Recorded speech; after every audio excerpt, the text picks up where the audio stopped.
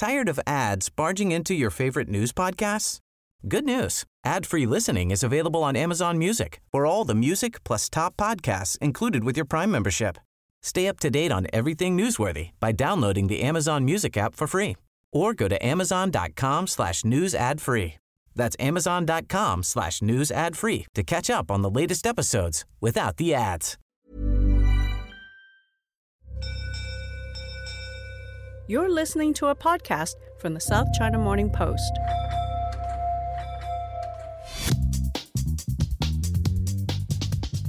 Hello, and welcome to the China Geopolitics Podcast. I'm Chad Bray. The old proverb, when it rains, it pours, is feeling particularly relevant today as Hong Kong is getting drenched with the tail end of a typhoon. But that's not the only storm that seems to be whipping around us. Tensions are rising, meanwhile, in the Taiwan Strait. These days, China has violated Taiwan's airspace by flying military jets around the self-governing island unannounced. For a 4-day period in which nearly 150 Chinese warplanes flew into Taiwan's air defense zone. Taiwan's Prime Minister has said this. Taiwan definitely needs to be on alert. China is increasingly over the top. We are very concerned that China is going to launch a war against Taiwan at some point. According to a report by the Wall Street Journal on Thursday, a small force of U.S. Marine and special operators have been secretly training troops in Taiwan on a rotational basis for at least a year. You'll be hearing from our U.S.-based reporter Owen Churchill unpacking a week that started with USTR Katherine Tai's speech on the Phase 1 U.S.-China trade deal and ended with the CIA announcing it had opened a new China unit and a report that U.S. Marines are secretly stationed in Taiwan. You'll also hear from one of our veteran reporters here on the China desk. William Zheng is going to unpack the reality of these headlines claiming that the PLA is intruding into Taiwanese airspace, why readers of a particular Taiwanese newspaper knew about the U.S. Marines being based there months ago, and he's going to serve up a bit of a history lesson about why this coming Sunday is so important for the People's Republic of China, as well as the island it refers to as the renegade province, Taiwan, and why Xi Jinping will be making a major speech on the subject tomorrow.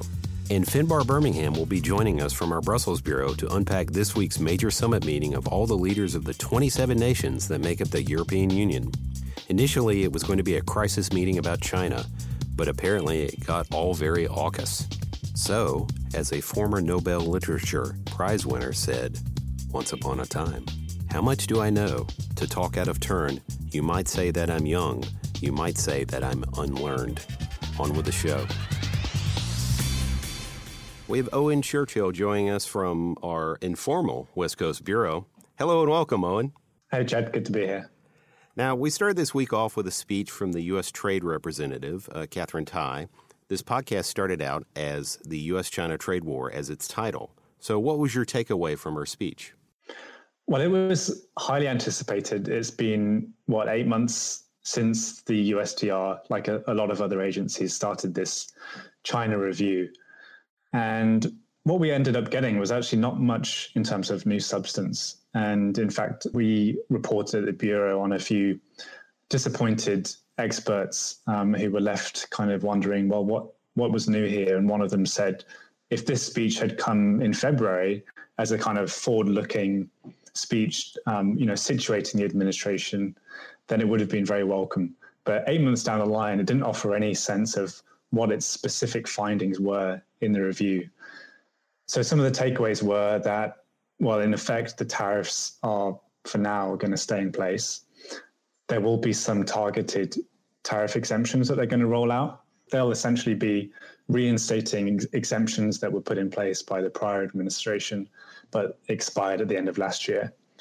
There was also some news that Katherine Tai, the USTR, will be engaging with Liu He in the coming days. That may be happening this week.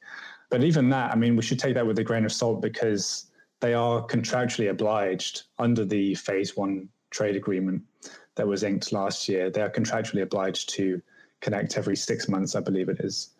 For me, what the most significant outcome, that all aside, the most significant takeaway was that officials are basically signaling now that they're not intending on pursuing Phase 2 negotiations. And some officials that spoke to us ahead of Katherine Tai's announcement, they said, we hope that China will change. We hope that China will make reforms on things like industrial policy, on subsidies and so on, but we actually don't expect them to. Nothing's changed in the past, however many years since the trade war began. Why will it change now? So there's a sense now, especially since they confirmed that there are no phase 2 talks set to take place, there's a sense, I feel, that they're not seeking so much to change the status quo as adapt to the status quo. And they're planning to do that by shoring up US resilience, diversifying supply chains, getting closer to allies. So those are the things we should be expecting to be played up over the coming months, I would say. Yeah, and as part of the speech, one area we wanted to focus in on, it was talking about this phase 1 deal, which was signed between China and the U.S. under the Trump administration, which at this point feels like a decade ago, but really is not that long ago. And it was supposed to commit China to buying an extra $200 million worth of products. How's that working out? Well, one thing that Katherine Tai said in her speech was that they have seen some signs of progress, and they have seen some areas of the US economy benefit from the phase 1 deal. But critically, she said that in general, China has not lived up to its commitments under the phase 1 deal. And as you said, the phase 1 deal primarily focused on purchases. At the same time, the administration has acknowledged that a focus on purchases isn't the be-all and end-all. And there are a number of other concerns beyond that Katherine Tai will continue to raise with Yohe, things like subsidies from the government, but they're not necessarily going to make those concrete elements of negotiations going forward. Yeah, and outside of trade, there was also another high-level meeting between the top national security officials for China and the U.S. in Switzerland. And there are media reports saying that the talks went, better than they did in Alaska. But what have you heard about what was discussed specifically? And is there a readout on the meeting? Well, this was what is reported by Bloomberg to have been a 6-hour meeting. So there was certainly a lot to be said by both sides. And unlike the meeting in March that you alluded to, where there was, there were fireworks at the beginning when they were playing up to the cameras. There was none of that this time. But there were some quite lengthy statements put out by both sides after the meetings. And, some signs of progress, I would say, in the bilateral relationship. From the Chinese readout, I would say that the readout was somewhat more measured than previous readouts we've seen from, for example, the Wendy Sherman meetings in Tianjin earlier this summer. There was no mention of the 3 bottom lines and 2 lists of demands that we're all very familiar with now. There was no explicit warning from China that we won't cooperate with you on things like climate change or non-proliferation unless you agree to step off on these other areas. There was no specific warning about that. And at the same time, both sides agreed essentially to responsibly manage the relationship. China went a little further in their readout, saying that both sides had agreed to get US-China relations, quote unquote, back on track. And then another somewhat promising outcome was that Biden and Xi Jinping will convene before the end of this year in a virtual meeting, which of course has not happened either virtually or in person yet, although they have had phone calls. But fundamentally, I think we're left asking, well, what has actually changed in the relationship? There are these kind of signs of progress in the tone of how things were conducted. But actually, in terms of substance, White House officials have publicly dodged questions about whether this was a breakthrough. And if we look at the underlying issues, apart from the release of Meng Wanzhou and the 2 Michaels last month, there's not really any public evidence that things are easing up on any of the fronts, like on trade, on human rights, and Xinjiang, on Hong Kong. And, just the past few days, the US released its sternest condemnation of Beijing's flyovers. So the question to ask is, where is the bar with these diplomatic meetings? If the bar is set at, well, let's keep communication channels open, let's agree to keep talking, well, then in that case, it was a success. But if the bar is higher than that, if the bar is there going to be a shift in the dynamic? Is either side going to take some concrete steps to bring things down in the temperature? Then that certainly remains to be seen. We're all looking forward to the chat roulette between Xi and Joe Biden, but there's nothing that really takes the temperature down in the room, other than an announcement from the CIA. And tell us about your latest report on sort of their new China unit. That's right. Today, William Burns, who's the director of the CIA, announced that the agency is going to be establishing a new a so-called China Mission Center. And that's the latest in a string of China units at various agencies in the US government. We had one at the DoD, the China Task Force at the Pentagon, announced earlier this year. There is, of course, the China Initiative at the Department of Justice, which brings prosecutions on cases relating to commercial espionage and so on. And there's also talk of a new China House at the State Department. So this new China Mission Center at the CIA, it's designed to focus the agency's efforts on coordinating its response to China. And that really goes to show that given that this kind of harkens back to the US response to the Soviet Union during the Cold War, it does bring into question what we're hearing a lot from Biden, in that the US administration is not seeking a new Cold War, is not targeting China. All we're doing is trying to defend the rules-based international order. So that's the latest sign that really officials are preparing for a long struggle with their Chinese counterparts, preparing for a protracted confrontation with China. All the while, administration officials are saying publicly, the opposite. This isn't about China. This is just about protecting the international order and protecting our relationship with allies.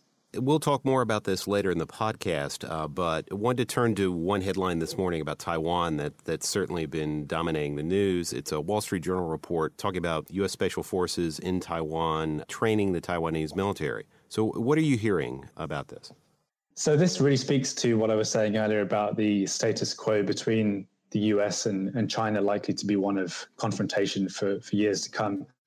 There was a report by the Journal, as you say earlier today, saying that for the past year, the US has deployed active troops in Taiwan to train their military personnel. And of course, the US and Taiwan don't have official diplomatic relations, so this is a pretty big deal. But at the same time, we have to put it in context, and one of those contexts is that for the past few days, China has been flying jets into Taiwan's air defense identification zones at record levels. And the US came back with very stern condemnation of that. And it also comes after Biden, in slightly confusing passing remark outside the White House a few days ago, said that he and Xi Jinping had agreed to the Taiwan Agreement. And it led to some confusion among observers about what exactly was this Taiwan Agreement.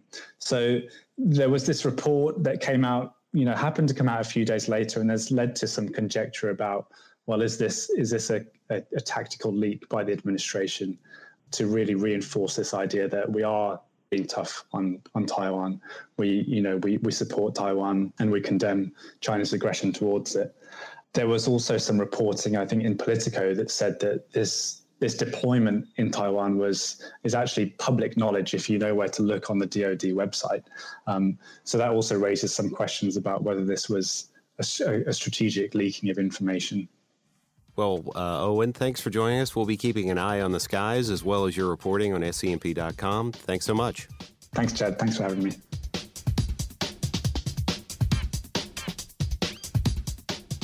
William Zheng is one of our senior journalists here working on the China desk at the South China Morning Post. William, thanks for joining us. Good morning. Hi, good morning. This is a stormy morning, and we are talking about a stormy issue. The stormy issues, stormy seas. This week, we've seen a marked increase in PLA activity over what's called Taiwan's Air Defense Identification Zone, the ADIZ.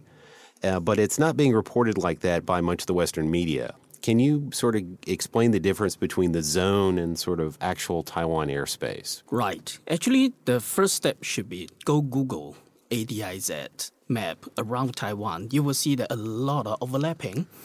And Taiwan's ADIZ is far stretching beyond the middle line of the strait, where usually that's the consensus where you don't step into. The PLA has been refrained to cross the middle line of the strait. But on the southeast side and the southwestern side, these are the two key channels where the US and Japanese submarines goes into South China Sea. That is exactly why I don't think that the incursion into the ADIZ is a very important gesture towards Taiwan, but rather it's more related to the South China Sea, because if we look at every intrusion into the ADIZ as a violation of some kind of airspace, it's not. Yeah, just a reminder that Taiwan has drawn its ADIZ too ambitiously. It actually stretched into mainland Chinese provinces, into Fujian and Zhejiang. So technically, any Chinese warplane flying up from Fujian's military airport or Zhejiang's military airport, it's a violation. It's an intrusion. Instead, I would suggest that we should focus on our attention to whether it fly across the middle line of the strait, which is considered much more sensitive, and that's more towards Taiwan. And if you ask me, the reason so-called huge intrusion is more a response to the joint naval drill in the South China Sea, where 3 carriers, right, 2 from the US and 1 from the United Kingdom, are having a joint exercise there. And by the composition of the Chinese PLA's Air Force, we can see that actually they flew a lot of bombers capable of carrying huge, long-range anti-ship missiles, including the F-16, which is also primarily an anti-ship aircraft. If they are going towards Taiwan, or they are like having any intention on Taiwan, they don't need that kind of capability. Instead, it should be carrying more air-to-ground missiles and having the better suppression capabilities and all that. So if you look deeper into the composition, I don't think that's targeted at Taiwan thing, but rather it's a strong response to the joint naval exercise, which happened near China's National Day, where, Beijing love face, you have so many big ships around my door near my National Day. Of course, there would be some kind of military response towards that. So that's my reading, actually. And to follow up on the idea of national days, this coming Sunday is the 10th of October, but in this part of the world, it's known as 10-10 Day. So can you explain what that is and sort of, why is there a good chance we'll be seeing Taiwan in the news again this coming weekend? Well, it's a very complicated part of the Chinese history, which now the Communist Party of China is trying to build its own dominant narratives on. The 10-10 Day marks Dr. Sun Yat-sen's unsuccessful revolutionary efforts.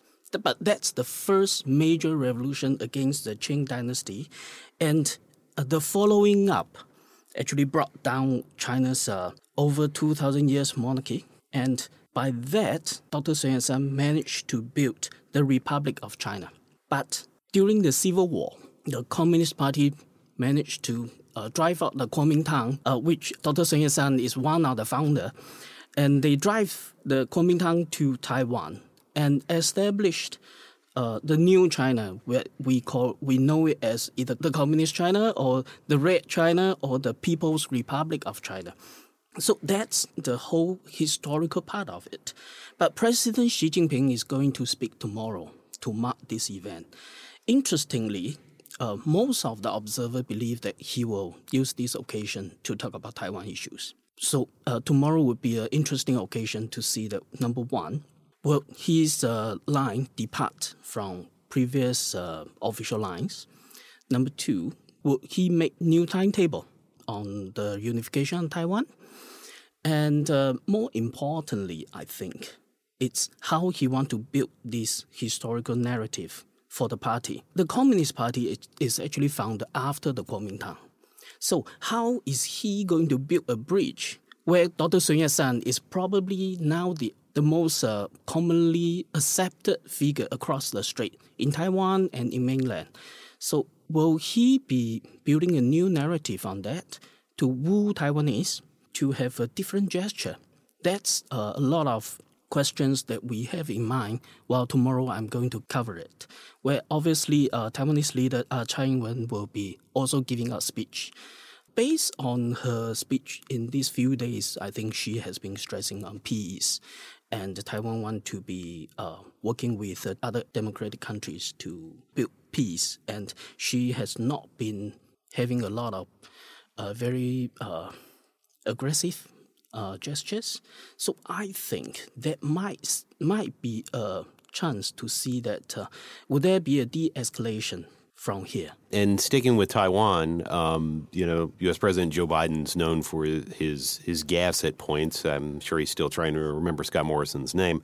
But he described the, one China policy that the U.S. has as the, quote, Taiwan agreement this week and received some criticism. Could you just briefly sort of walk us through that policy? Whenever the U.S. administration come to talk about its one China policy or its policy towards Taiwan, it's a whole package of things which include 3 previous communiques where Beijing have a very strong hold on. The Taiwan Relations Act, which actually says that U.S. will help to defend Taiwan by arms sales. And there are 6 assurances. This whole package is what we call a one China policy, where there are a lot of intricacies in there. And although U.S. officially recognize Beijing instead of Taipei, but it keeps informal, unofficial relationship where there is a Taipei office in Washington. It's a de facto embassy, but it can't be called an embassy because there's no official recognition there.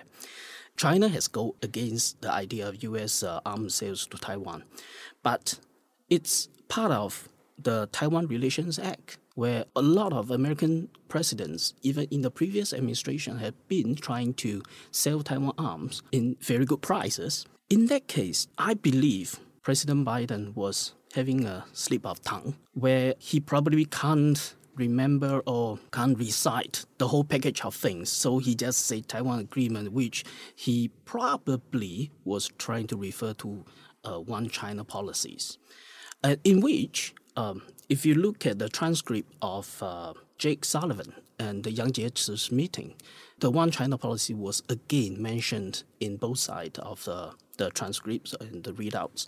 I think that's probably what he's trying to refer to, but at that moment, he probably didn't have the right words, so he just referred it as a Taiwan agreement. Probably can say agreement on Taiwan or agreement regarding the Taiwan issue, but unfortunately, that's what came out from him.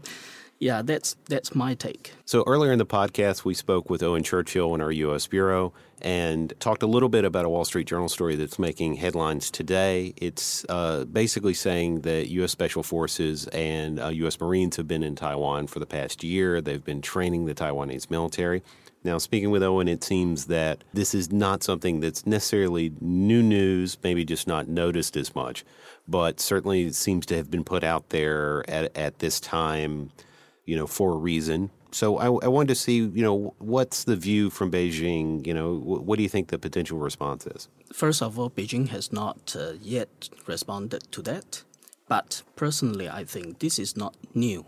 In fact, it would be very naive to assume that Beijing did not know about this.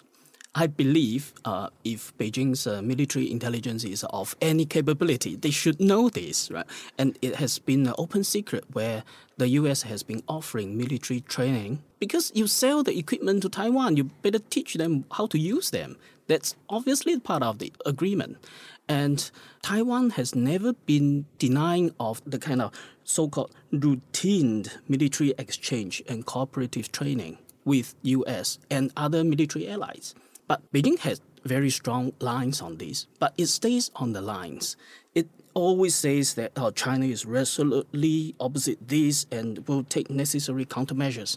And that line repeats every time when we talk about military arms sales, talk about Taiwan's potential purchase of any military equipment, either from U.S. or from France previously. This line always came out. So I believe Beijing would still stick to this, but bear in mind that this is not the first time such story made to the news, because in May, a Chinese language newspaper in Taiwan actually reported that based on Taiwanese soldiers complaining about why the U.S. soldiers were having a preferred treatment, where they have a better milk than us, the kind of things to build out a story where there is a group of U.S. soldiers are training the Taiwanese soldiers. At that time, Beijing did not respond officially. But if you remember in August, Senator John Cornyn, I'm not sure whether he did it accidentally or he said that there are 30,000 U.S. troops in Taiwan on his tweet. Later, he removed that. And did Beijing respond to that officially? No. But they activated Mr. Hu Xijin, the very nationalistic tabloid's chief editor, to write an angry editorial saying that if that's true, the PLA should take action immediately now. But that's a tabloid. It's not People's Daily. So Beijing has been quite smart in managing this kind of response. First, they will use Hu Xijin and his equivalent to air their unhappiness or anger. But yet, they never brought such lines into People's Daily, that's party's mouthpiece, or Xinhua, that's state media, that's official state media, that would represent the party and the state council's voice. Instead, they would use the so-called adjacent voices, or the slightly further away from the official voices, to give pressure to Taiwan, where most of the time you see that Beijing's State Council Taiwan Affairs Office has been sticking to its previous lines. In all these issues, there has been no additional words. So every time when we are sending media inquiries about such things, we kind of expect they are officially very stern, but they did not advance from the already very stern position, in which gave us a feeling that, in fact, Beijing is, on the surface, jumping on its feet. But it knows that Taipei actually have lots of military links with many countries. And as long as you don't cross some boundaries, its military airplane will not cross the middle line. Because remember, when was the last time the PLA's aircraft fly through the middle line? It was during Trump administration. He sent the top health official to Taiwan. That was what triggered the whole very angry military response. So I think Beijing knows what's going on there, no doubt. And Beijing will respond angrily and routinely. William, thanks for joining us in this port in what seems to be a horrible storm outside. We'll be looking forward to your coverage on SCMP.com and your analysis, particularly this weekend, about Xi's comments regarding 10-10 Day. Thanks again. No problem. Thank you very much. Hey, it's Jasmine, one of the SCMP podcast producers. Don't forget to check out our latest Inside China episode. This week, it's all about power in China. Tens of millions of people have been living without any electricity. There are no streetlights, elevators don't operate, and factories across the country are being forced to work shorter hours or shut down entirely. It's a three-way collision between China's planned economy, the international coal market, and Xi Jinping's pledge to limit China's emissions. Oh yeah, it's also going to affect your Christmas shopping plans this year. This week on Inside China. Finbarr Bermingham, our correspondent in Brussels, joins us. Hello from a very cloudy and gray afternoon here in Hong Kong. Hello, Chad. It's nice and sunny here in Brussels, but it's very cool. Winter is coming. Winter is indeed coming. You've had some late nights this week keeping up to date with the meeting of the 27 national leaders of the European Union in Slovenia. Interestingly, you report that diplomats are saying the EU talks about China were not considered a crisis topic. It was more the Aukus deal that was a crisis topic. And it sounds like there are still some seismic aftershocks in the EU about the surprise announcement of the US, UK, and Australia getting together for a defense deal. Yeah, that's right. I mean, I'll give you sort of a bit of background to this story first. This date, October 5th, had been in the calendar for months when the EU's 27 leaders would gather to discuss China. Now, in a sort of sign of how differently China is viewed in Europe than the United States, this was going to be the first time that they'd gathered for a year, since October 2020, to discuss China as a sort of as a group. Now, if you think about how different that is to America, where they view everything through the lens of China and where top officials are constantly doing press conferences and so on. It was really quite telling to me that that this is not top priority. And if you think about everything that's happened in the last year, you had the investment deal, which was agreed and then subsequently paralysed. You had the sanctions. You've had growing concerns over human rights. You've had the COVID situation and mass diplomacy, all that good stuff. First time in a year that they were supposed to get together to discuss China, and then at the last minute, it was demoted. It was almost downgraded. So the meeting happened on Tuesday. On Monday evening, we were told that the conversation has now been broadened. A conversation that was supposed to be about China is now about the European Union's place in the world. Within that, they would discuss things like Aukus, as you mentioned, like Afghanistan. So again, it really did suggest to me that China is not seen as a sort of critical issue in the same way that it is in Washington. A few people broke it down for me, and this is where the sort of line about it not being a crisis came up. Yes, it's important, but they don't see EU-China ties as being totally in disarray. They don't see it as being totally in crisis. After the sanctions in March, the Chinese did sort of go cold. Top-level talks froze for a few months, but they've picked up again. As we discussed on the show last week, Wang Yi, China's foreign minister, spoke with his EU counterpart, Joseph Borrell, last week. There's a sort of steady drumbeat of talks between the European Union and China, whereas, the United States and China aren't speaking at the top level at all. These top EU leaders don't meet very often, and when they do, they generally tend to discuss what are described as immediate crisis issues. And you can throw into that bucket things like Afghanistan, which raised serious questions about the European Union's exposure on foreign policy and its dependence on the United States. This was really hammered home by the Aukus thing, which happened a few weeks after that, which created serious existential questions about the EU's foreign and security policy. So, this is how it's been framed to me. They say China is important, but it's not the be-all and end-all. It's not something through which every other topic has to be viewed. And, why is that? I guess one thesis that's quite popular in Brussels and across Europe is that whereas the United States really sort of is fearful of the rise of a competitor in China and, a sort of challenger to their primacy in the world, Europe has already dealt with that 70 or 80 years ago. Europe used to be the global superpower until it was overtaken by the United States. So I think it's fairly accepted that, this is a multipolar world. That Europe is already not the number one power, whereas the United States is sort of coming to terms with this issue. And then if you look at the immediate neighborhoods, the United States to its north has Canada and to its south has Mexico. And of course, there are issues. But if you look at Europe, it's surrounded by Russia to its east, the Middle East, which is obviously a bit of a tumultuous region.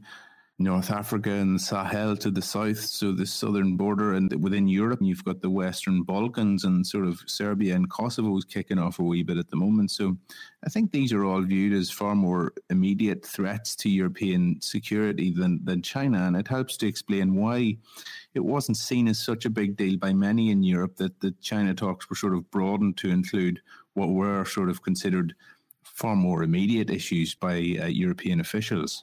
And I wanted to ask about the EU-China investment deal. You brought that up earlier in the podcast. It's effectively been on hold since May. So how much was it discussed at this meeting? We don't know how much it was discussed. I mean, the thing about this meeting is that we're sort of going on whispers and hearsay from people who have heard this and some diplomats who happen to be on the fringes of the meeting. They didn't bring it. Nobody was allowed to bring in their phones. They wanted to ensure that there would be no leaks. Of course, there have still been some leaks, but they've been not as many as you might expect. The CAI, is the Comprehensive Agreement Investment, to give it its full title, was on the agenda. We were told that it would be discussed, that despite the fact that it's sort of considered dead as a doornail in the European Parliament until sanctions are removed, technical work still is going on the deal. In the European Commission, the DG Trade, the Department of Trade here, they're still doing the legal scrubbing and working on technical issues like that. In some parts of Europe, it's seen as important. more so than others. I was in Germany a couple of weeks ago, and most of the political parties I spoke to thought it would be nice to have, but they realise it's sort of politically not so expedient at the moment. The status of it is that I don't see how it can be salvaged until there's some sort of a give from China. I mean, it's been frozen because of the sanctions on European parliamentarians, on the Political Security Committee at the European Commission, which is basically every country in the European Union's ambassador to the EU has been sanctioned by China. These are the people who devise a lot of the policy. Academics, think tanks, they've all been sanctioned. So I don't see it being realistically viable until they're removed. Certainly the European Parliament won't remove their foot from the brake until the sanctions have been lifted on their members. Some people speculate that Aukus, which has driven a bit of a wedge between Europe, some parts of Europe, I should say, and the United States, may be some impetus for reviving the Kai. You put us off on this front and we'll sort of move independently forward with our own China strategy, which was kind of the impetus behind sealing the Kai before the Biden administration came in the first place last December. Personally, I'm not sure how realistic that is. I don't think it would fly with large parts of the parliament, which are fairly pro-engagement with the United States. So I think the Kai is where it is right now, and unless something dramatic happens in the next period, I don't think it's going to be seeing the light of day anytime soon. And within the leaders that were there, the 27, there's one in particular that was looking for some solidarity amongst the other leaders in the EU. Could you tell us a little bit more about what Lithuania's leader was hoping for, and did he get what he came for? I know we've touched a little bit on this in the podcast in recent weeks. Yeah, I mean, the Lithuanian situation is that they're at a bit of a standoff with China over this Taiwan situation. Lithuania wants the European Union to back it more strongly. As I said, know exactly what was said at the meeting, but the Lithuanian president, Gitanas Nausėda, spoke afterwards, and he said that the European Union would act quickly and decisively, his words, and shall reduce its dependence on China in various aspects. Now, this is not necessarily that new. Europe has been saying for a while now they want to be less dependent on China. This was the thrust behind large parts of Ursula von der Leyen, who's the European Commission president. Her State of the Union speech a few weeks ago, she talked about the need to build up supply chains and sustainable industry, to invest in, European manufacturing, to build up semiconductor independence, stuff like that. It was the thrust also behind the Trade and Technology Council, which we discussed last week on the show, which was finalized in Pittsburgh last week. This would see the European Union collaborate with the United States to rebuild some supply chains and collaborate on sort of certain technologies of the future, like artificial intelligence, like chips and so on. So from Lithuania's point of view, they want to see economic solidarity. They want to see, that in the industries in which China has been targeting Lithuania for punishment over the Taiwan affair, they want to see the European Union back it. I don't know that there's a great deal that the European Union can immediately do there. It doesn't have necessarily the tools just yet. It is developing something called an economic coercion instrument, which would allow the EU to hit back on third parties who sort of target their members with economic punishments and so on. But I mean, the way things move here is pretty glacial. I mean, we might be talking a few years before that thing's finished. It's being progressed, and we're probably going to hear more about it in the next month or so. But, I think that they want to hear Lithuania, they want to hear statements of support. And to an extent, they have heard that. Now, interestingly, it's not coming from everywhere. I spoke with somebody very senior in the Lithuanian Foreign Ministry during the week. They were telling me that the messages of support have come from some surprising and some unsurprising sources in regard to their row with China. The French actually have been reaching out and have offered support to Lithuania, which I was surprised by. The Germans, not so much. They've not really heard much from Germany on this front. And when Nausėda, the Lithuanian president, when he visited Angela Merkel in September, I heard that she issued him a bit of a rebuke. This was the subject of an internal note circulated among the Lithuanian Foreign Ministry, saying that she had called him to task for, rocking the boat on China, which shows that Germany's not really that supportive of Lithuania's freelancing on the issue.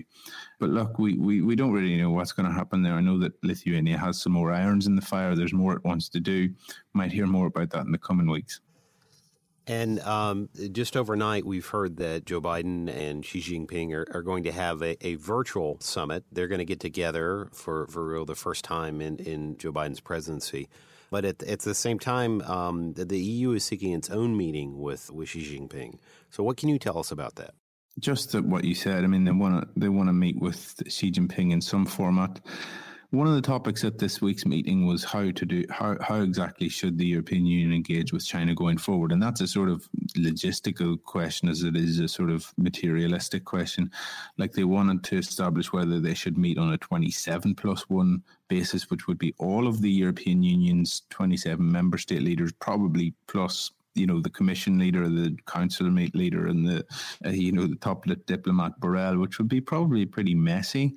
But this is how some parts of the union want to do things. They're a wee bit fed up with the Franco-German axis, whereby Merkel and Macron go and hold their own talks with Xi Jinping, as we saw within December. We've actually seen them do that twice this year as well, although that wasn't unofficial European Union business. So there's real appetite here in Brussels to re-engage with China. They do feel like the first half of the year was sullied by sanctions, by the collapse of the investment deal, and certainly within the sort of mainstream Brussels institutes, the institutions that, Charles Michel, for example, certainly wants to steady the ship. They don't want things to get any worse. They do want to, and this is a word that keeps being used to me, to re-engage. So, we are seeing appetite for that on the European front. 27 leaders all speaking with Xi. That sounds, like quite an awkward Zoom call. It sounds as though you won't really get anything done. I mean, I really don't know how the sort of maybe in an actual summit format it would make more sense. In a physical summit, this was the sort of the dream of Angela Merkel to have this Leipzig summit in September 2020.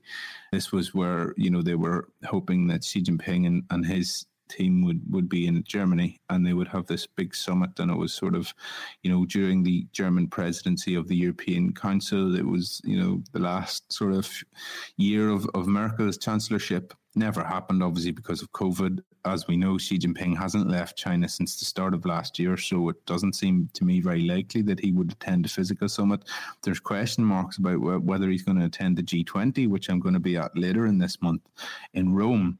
That would be bad news, because at this meeting they're going to be preparing for the COP26, which is coming a couple of days after that in Glasgow, which, as you may know, is the huge climate summit at which they really, really desperately need to make some progress for the sake of the planet. If the leader of the second largest economy in the world is not there, yes, of course, he will have a team of capable people on the ground, but it's in negotiations, it often comes down to the top dogs and to the sort of what is said away from the negotiating table. And if the Chinese leader is only joining by a video link, I think you sort of miss a lot of that, on the fringes, on the sidelines context, what's said in the corridor before the meeting and so on. So I know that speaking to diplomats here, they're a little bit worried that if he doesn't attend, then it does stymie the potential of what can be achieved. Well, Finbarr, thanks for joining us. I understand you're going to be on a reporting trip in London next week, so good luck with that. And also make sure you have your HGV license available in case they need you to do a short haul while you're there.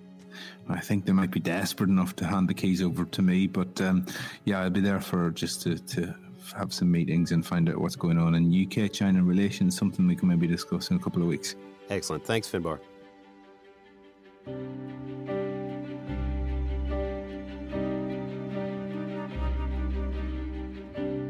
That's all for a big episode this week. If you're listening on good headphones, you can probably hear the rain pounding on the windows behind me as I sit here in our studios on the 18th floor of Times Square in Causeway Bay. It's going to be a very big weekend for news from mainland China and Taiwan as we head into the 10/10 commemoration. You, of course, will get the latest news and the best analysis at SCMP.com. A quick reminder, if you're listening in the United States, you should be able to find this podcast via the SCMP Facebook page. It's a new feature unrolled this week amid, how shall we say, the less other positive revelations about the social media giant this week. I'll see you on Twitter at Chad Bray. You can follow the SCMP Political Economy team at SCMP Economy. Stay safe. We'll be back next week. if we don't wash away.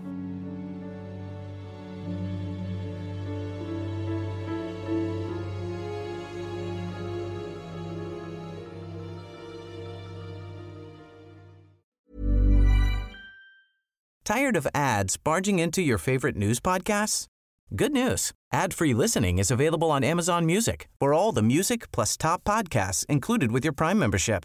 Stay up to date on everything newsworthy by downloading the Amazon Music app for free or go to amazon.com/news ad free. That's amazon.com/news ad free to catch up on the latest episodes without the ads.